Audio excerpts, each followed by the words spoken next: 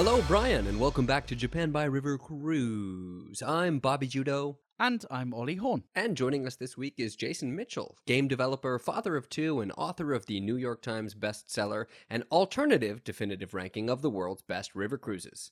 His number one pick, by the way, is a two-way tie between cruises on the Sumidagawa and the Nile. In his book, he writes, "One of these is a majestic trip through one of the world's greatest civilizations, and the other is a smoggy way to get to Cairo." Jason, thanks for joining us. Thanks for having me, fellas. On this week's show, Jason wanted to stop by to add his perspective to the bilingual parenting discussion, and in doing so, potentially save my children from a lifetime of English cram school. Plus, Ollie's got your weekly River Cruise recommendation. Ollie? Yes, Bobby. Well, given that the oldest known repository of human wisdom, Yahoo Answers, is closing and deleting its archives next month, I decided to use it this week to crowdsource my recommendation. The responses I got ranged from, "I went on an amazing cruise tour once. You got to it by taking a bus from the main train station in Tokyo. If you want more information, you can probably Google it."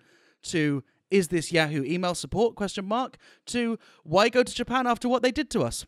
I'll try them all later in the show. Also, I'm coming to you remote this week from my 2-week trip on the Han River cruise ship in my fully private, one-family-only isolation boat.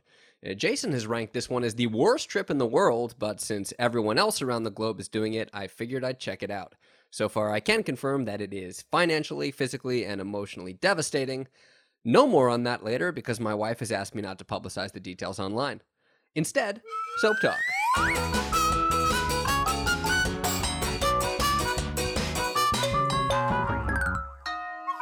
Brian, you've got kids, right? Sure. Is raising them to be bilingual or bicultural something that's important to you? No. Thank you, Brian. Jason, how old are your kids, and how are you guys handling the pandemic in the States? Yeah, we've got a 9 and 5-year-old boy, and we've been handling it pretty well where we are. The younger one was still in daycare and kindergarten on site, so that helped a lot, whereas the older one has been doing remote schooling from home. So you asked to come on. You reached out and got in contact with us after we did our episode about bilingual parenting. We talked to Dan Yoder about his experiences and how they compared to my own, as we're both trying to raise bilingual children in Japan. What was it about that episode, or about what we talk about on the podcast in general, that made you want to come on and get involved in this particular topic? Sure, yeah. I mean, it's super interesting to me. Obviously, it's a huge part of our identity, raising our kids in Japanese and in English. And it was an interesting discussion to hear you guys talk about your life in Japan with the same language mix, but obviously flipped the other way around, with the majority language being Japanese and minority being English where you live. And I just thought it would be interesting to compare notes and talk about different perspective with where the languages are. Yeah, I mean, it's really something that you can't talk about enough. There are so many angles to explore with it. One of the angles that Ollie's most concerned about it in terms of languages with his child is what their internal monologue is going to be. Yeah, I can't wait to get stuck in. Yeah, I got a few comments when I mentioned on Rochelle's episode that I can't imagine my cat speaking anything else than English. All I was trying to explain was, like, you know, I have this egocentric view of the world, and like cats speak English in my head because that's what I grew up with. Obviously, I appreciate they don't. Although I do now know that cats like do scream when they're horny, right? And there's definitely like a cat language for I've had my first period and I'm looking for a mate. Like, I now know what catcalling means, right? That didn't make sense to me before. And yeah, I mean, I went to get the cat neutered. Is that the right word? Neutered for a male, spayed for a female. Spayed. Okay, that's what I got, and it really calmed her down. Before, she was up all night just screaming for a mate. I'm not sure how cats, like, it's a very optimistic thing, isn't it? I think that you can just scream loud enough and you'll find a mate. But maybe in the past, isn't that basically what you do with your stand-up?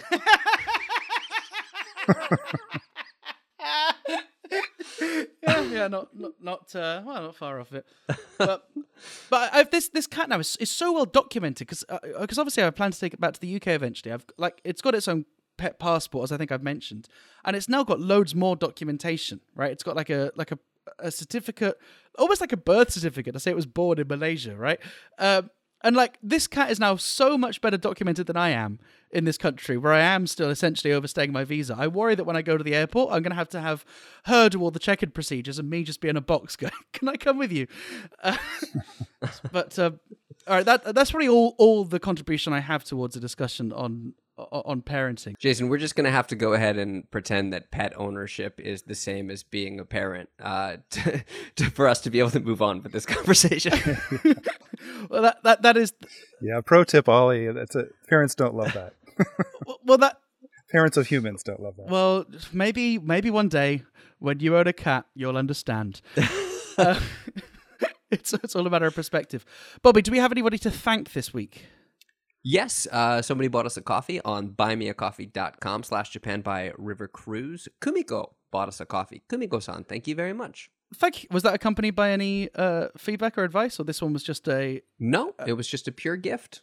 a good old-fashioned, here's some coffee money? Well, thank you very much, Kumiko. Also, we probably should mention that we're going to be announcing our next sticker pack this week. We now have 3 new trendy designs, and they should be winging their way to our distribution center in Fukuoka. That's me. That's Bobby right there.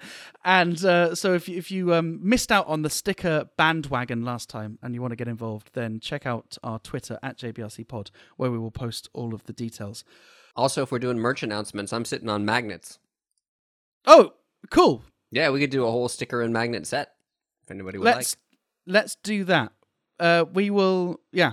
I also half thought about doing T-shirts, but I realised what an absolute ball ache it's going to be to ship them out from Malaysia. So we'll hold that thought. Yeah, but it would be a great time for people to buy some merchandise, if only because this 2-week trip that I'm on, this vacation, is putting a significant dent in my my earning prospects. Shall we jump into the news? The Japan Times reports, school is out in much of the world, but Japanese teachers are happy to return.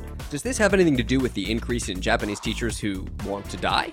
Our correspondents have followed up. Yes, but this week there's no time to cover submissions from @Wes in Japan and @My2Yen, since later in the show I'll be reading my 4,000-word investigative journalism piece on why Japan's teachers found it harder to replicate the Japanese classroom experience on Zoom, asking whether it's to do with the fact that when you have a laptop on your desk, there's nowhere to put your head to nap. If you'd like to join the JBRC Press Club, please follow us on Twitter at JBRCPod for next week's assignment. So, Jason, you and Bobby wanted to talk about bilingual parenting again. Why is it so difficult that it needs 2 whole episodes dedicated to it? I think Bobby's just interested in talking to some other folks, maybe. That is why we started inviting guests on, is we got tired of talking to each other about the same things over and over again. So basically, it's just Bobby was looking for topics to somehow ostracize me. This is episode 80 on health food. We did get into it with Dan Yoder in a past episode, but there were a lot of things that even in that discussion that I felt like we didn't broach. And when Jason reached out to us, he brought up some of the main ones that I couldn't believe that we'd forgotten to talk about, including why we feel like it's important to have our children grow up bilingual. And I think I just kind of took it for granted. You know, it was if we're going to do it bilingually, it was atarimai. It was just something that I was taking for granted that, you know, I speak English, their mom speaks Japanese. They should grow up with both. But what are the reasons? What are the motivations for why we're doing what we're doing? Yeah, it's a good question. I mean, because obviously living where we live in the U.S., it's not the norm to do that. At least, maybe not anymore. I mean, maybe once upon a time that was more normal for folks to try and preserve their heritage languages for longer after immigrating to the U.S. But I guess for me, it's really a way to hopefully give the kids access to simply more of the world, and also just help them be more empathetic people. I mean, I think building one's empathy is kind of a lifelong process, and helping them do that from an early age by, you know, having a wider perspective than just being just American kids, basically. I think it's probably important to note that for some generations of immigrants in particularly America, but also other countries, the idea that you could grow up bilingually was a privilege. That, you know, certainly if you think about the Japanese experience in America, there was obviously a huge reason to not preserve your Japanese language, and obviously, you know, I speak to quite a few people who regret the fact that they don't speak their mother's native language or their grandmother's native language. But the reason why it wasn't passed on was because it would. The thinking at the time was it might hold them back in society. It might prevent integration. It's a good point, Ollie. We definitely are. I guess I'm definitely coming from a bit of a position of privilege to be able to sort of make this choice and feel confident that even though our kids are sort of clawing back part of their heritage, basically, that they won't be ostracized for that, or it won't impact them negatively, which probably isn't true for everyone. There definitely are immigrant parents into English-speaking countries that purposely don't teach their kids their heritage language because they want them to assimilate. They want them to fit in and to be seen as American or English or what have you. And I think it was really interesting that just the idea of, well, why do we want to teach them the minority language never occurred to me as a native English speaker. And Ollie, you may have actually raised a good point talking about how ethnocentric it is to assume that your cat's internal monologue is English. Very good point. Because for me, when English is the minority language, it didn't even occur to me to go, well, why is it necessary? It's just, well, it's necessary. But somebody in that situation, a Vietnamese person moving to America might go, well, what is the point? If we're going to be in America, we should speak only English. Well, probably to hypercorrect those do-gooders who go, actually, it's pronounced pho. Yeah. Yeah, I guess for us, I guess it's just kind of a personal thing. I was super disappointed, growing up in a very monolingual part of the U.S. When I was young, having zero access to foreign language until high school, when it was basically just a subject, which was a peer to math or science or anything else. When it's really hard to start learning at that age, for one thing, and then we kind of found ourselves. So my wife is Japanese and Taiwanese American. She grew up. So her parents spoke a common language of English, which meant that the kids pretty much grew up speaking English at home, despite having access to those two other cultures through their immigrant parents. Yeah. And so I guess that's another reason why some immigrants end up not really hanging on to their heritage language, is if they through intermarriage, they have to kind of run the household in another language maybe. But we were in a lucky position to try and counteract so that experience that I had as a kid with access to my in-laws, in particular my mother-in-law, who's Japanese. We happened to live near her. We happen to live in a community with a pretty large Japanese population, and access to resources like preschools and activities and things like that we were able to leverage those resources to help us out, because our Japanese is not good enough for us to go and try and raise these kids to speak Japanese, say it on our own. So if we lived in a different place, this wouldn't be possible. Right. So what's the overall goal with raising a bilingual child? Yeah, it's a really good question. I mean, professionally, I've kind of met these, superhumans that are able to sort of flow between different cultures and different languages and be near fluent in multiple different ones. And I think that gives them access to sort of more of the world, maybe a better career path potentially. And I think that's an interesting thing to want for your kids. But I think ultimately, really, for me, it comes back to the empathy thing. If you've been the person that is operating maybe in not your native language, and you're trying to communicate with people outside of where you've grown up, you gain I think a better understanding and empathy for then other people that are in that position, that when the tables are turned and so on.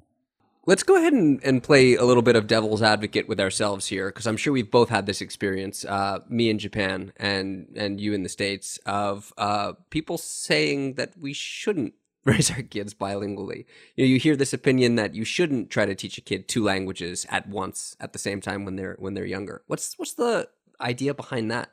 I think that's a misconception. I've never bought into that, and I've got actually very little of that, to be perfectly honest. I think I've probably seen more of that in terms of reading online, other people talking about raising bilingual kids, than actually facing it in person myself.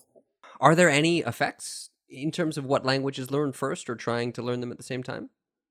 I'm sure in the academic literature you can find things like that. We definitely, mean, for us, there definitely was some opportunity cost with our older son. So our basic policy was to speak only Japanese with the kids until they were 5 years old.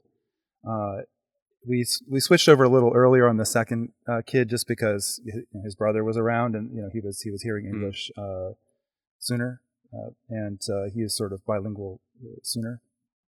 Right. But so with our older son, his English when we sort of started it when he was in kindergarten, it was a little weird, and I'm pretty sure that it it kept him out of the gifted track at his elementary school. He totally aced the math and missed the verbal by a small margin, and we were like, come on, he could do this in 2 languages. What are you doing? Give him a pass, but it didn't work out. So there's some opportunity cost that comes from that.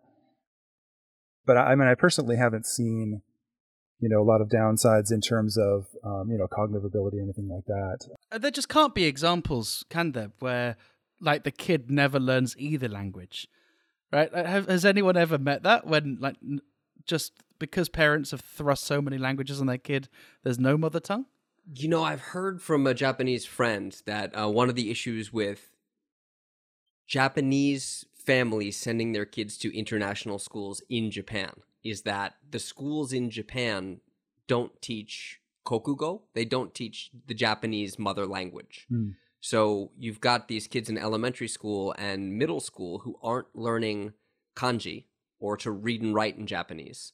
And then they're speaking all English at school. But they go home and the home environment doesn't back up the English language. So what you end up is with a kid who speaks fair but not great English and can't read or write Japanese. Yeah, that's tricky with Japanese in particular, since it's just objectively so much work to take on kanji in particular. Right. That if you're simply missing that, you're not going to really pick that up passively like you do. Well, there probably are languages where it's preferable to start earlier. Like, I know it's better for any language to just start when you're younger, but I certainly think with the likes of Chinese or Japanese, where you have to essentially motor memory these patterns, right? It's just way harder for it to stick when you're an adult, and I just think you have less time and less staying power. I wonder whether of the two, like, it's better to have the Japanese writing down by the time you're 10, because it's not, by the time you're 10, you maybe haven't learned all the characters, but you've built up that muscle memory, that stroke order is now intuitive. Whereas in English, I think it's the pronunciation which becomes intuitive, right? And like, Bobby, your kids, when they speak English, there's a sense that they are Japanese people speaking English rather than people who are, native English speakers. That's because they're very uncomfortable talking to you. It's not, when they talk to me, I mean, their V's and their THs are on point, man. Nice. Nice. Okay. And it's not just you. I've noticed this is again something that, Ali, if God forbid you ever become a parent, you'll discover. People who aren't your kids' parents don't understand how to talk to them. Jason, I don't know if you've noticed this, but like, you'll notice like people who've never met your kids before, who don't know them, their go-to mode is to talk to them at a level that's much, much lower than what they can do. And the kids respond to that. Like when somebody like that they don't know shows up and starts talking to them in a way that they register as a weird way to talk to them, right, they withdraw. You mean just kind of code switching down to like an imagined kid level, or Yeah. Right.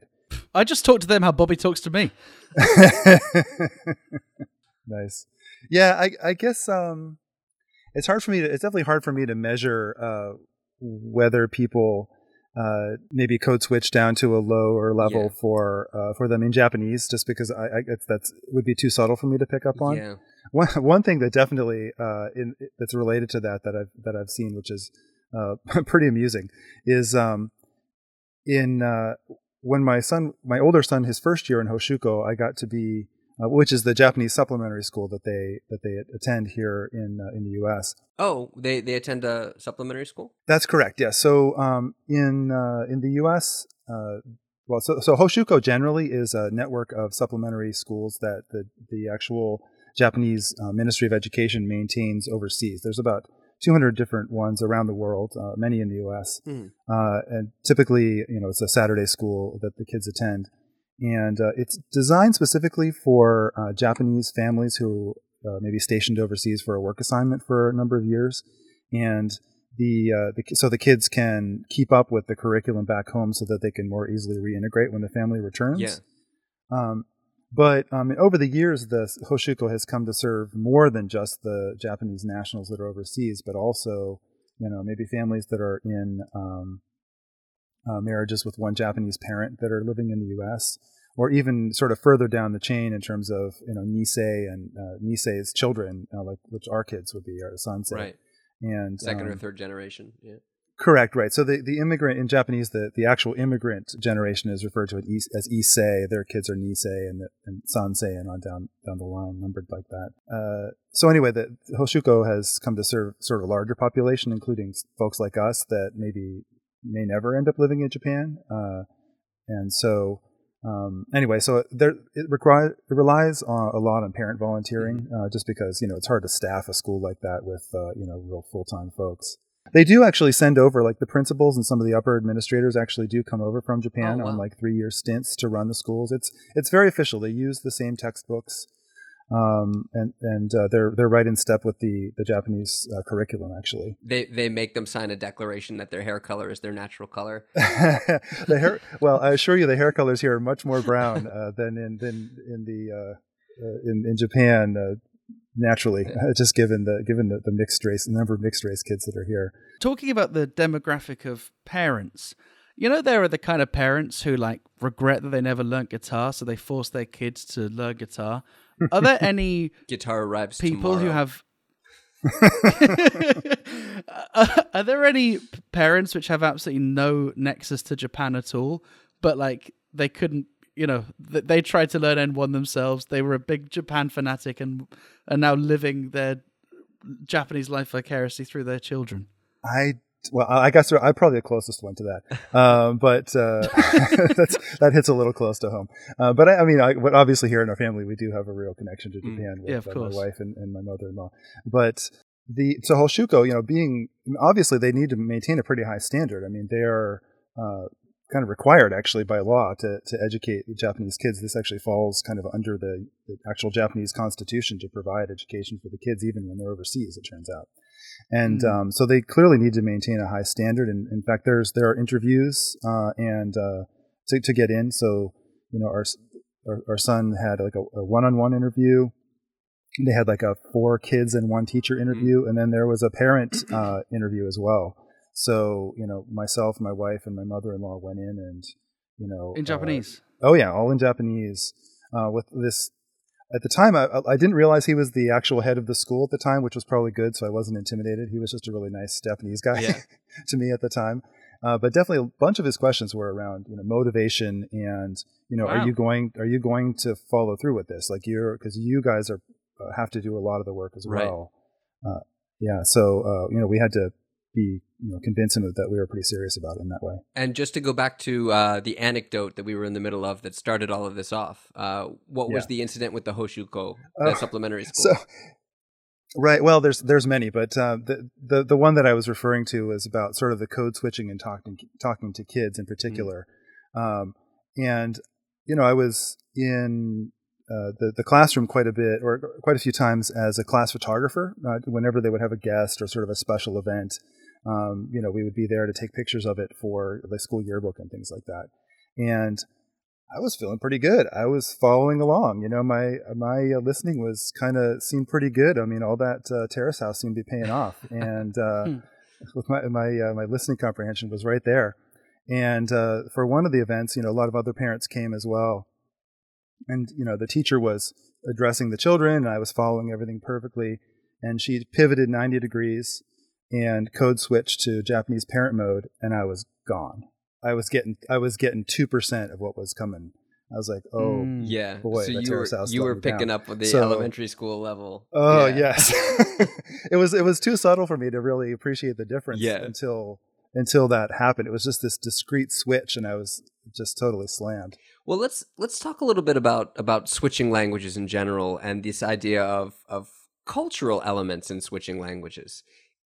Do you feel that there really are, as we kind of talked about in the Dan episode, cultural elements that are embedded in a language? When you learn a language, you learn elements of the culture along with it. Yeah, for sure. Like certainly the material. If you look at the Kokugo textbooks, they lean heavily into things that are like particularly Japanese. Mm. There'll be a lot of things about fables, a lot of things about maybe make the process of making, or all the things you can make out of soybeans. From tofu to soy sauce to the list goes on and on. Yeah. For soy, of course, and there's so many things like that. Even in my youngest son's like hiragana book, it seems like they really try specifically, like for the character sa. Right. They're like, okay, what word is like super specific to Japanese that we can make? And so I learned a new word just the other day looking at his hiragana book, sasabune. Sasabune. Do you know what that is? We know what a bune is. Yeah, right. So, but sasabune, I couldn't actually tell from the drawing what it was. I had to look it up and see some YouTube videos. It's a particular little toy boat made out of bamboo leaves. So it'd be the kind of thing that like a Japanese person just would know. Yeah. They would have grown up. Grandpa would have made them for them and put them in the little stream or whatever. Yeah. And we just you just don't know that. Dude, our listeners know this.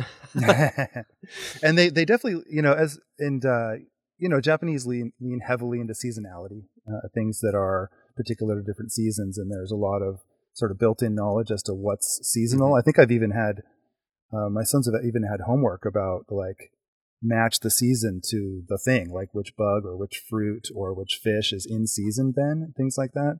So we wanted to talk a little bit about this idea of the downsides of being bilingual.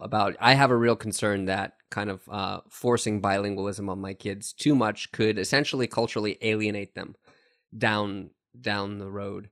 And I'm curious, I'd be remiss if I didn't ask, living in America, especially with kind of the anti-Asian hate crimes on the rise, if you have any concerns about teaching your kids Japanese.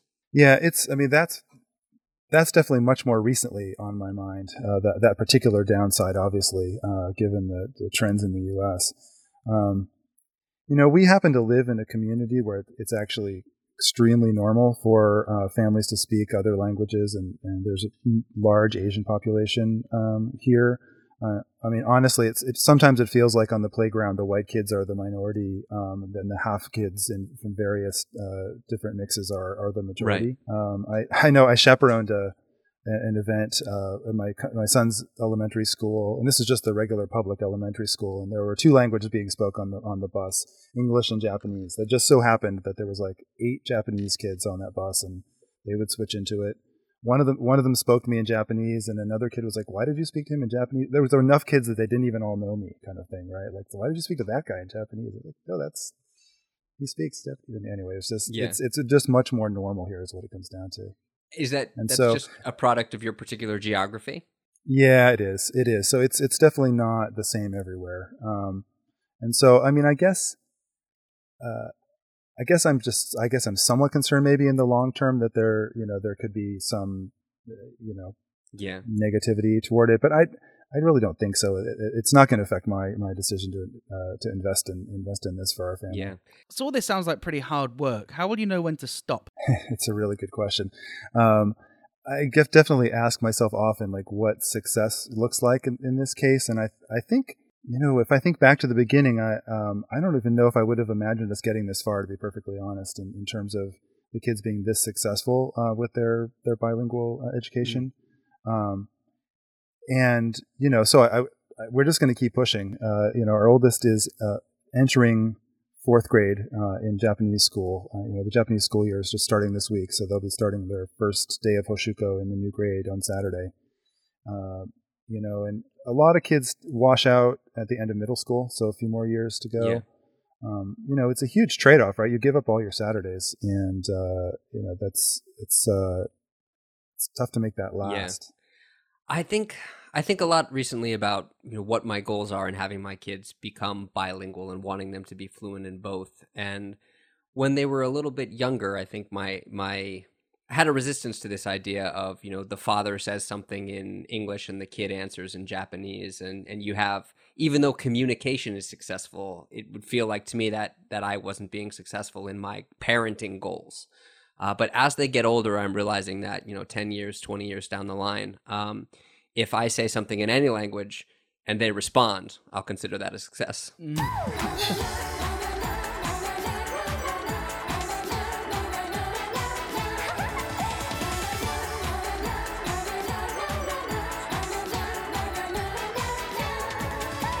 Hey, thanks very much for listening to this, episode 79 of Japan by River Cruise. Thank you very much to everyone that buys us a coffee. It's the only way the show is supported, and we genuinely appreciate it. Also have merchandise available from this week, and we'd like to say thank you to our guest, Jason Mitchell.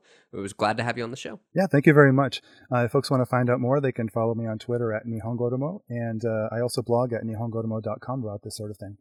Thank you very much for listening, and we will see you next week.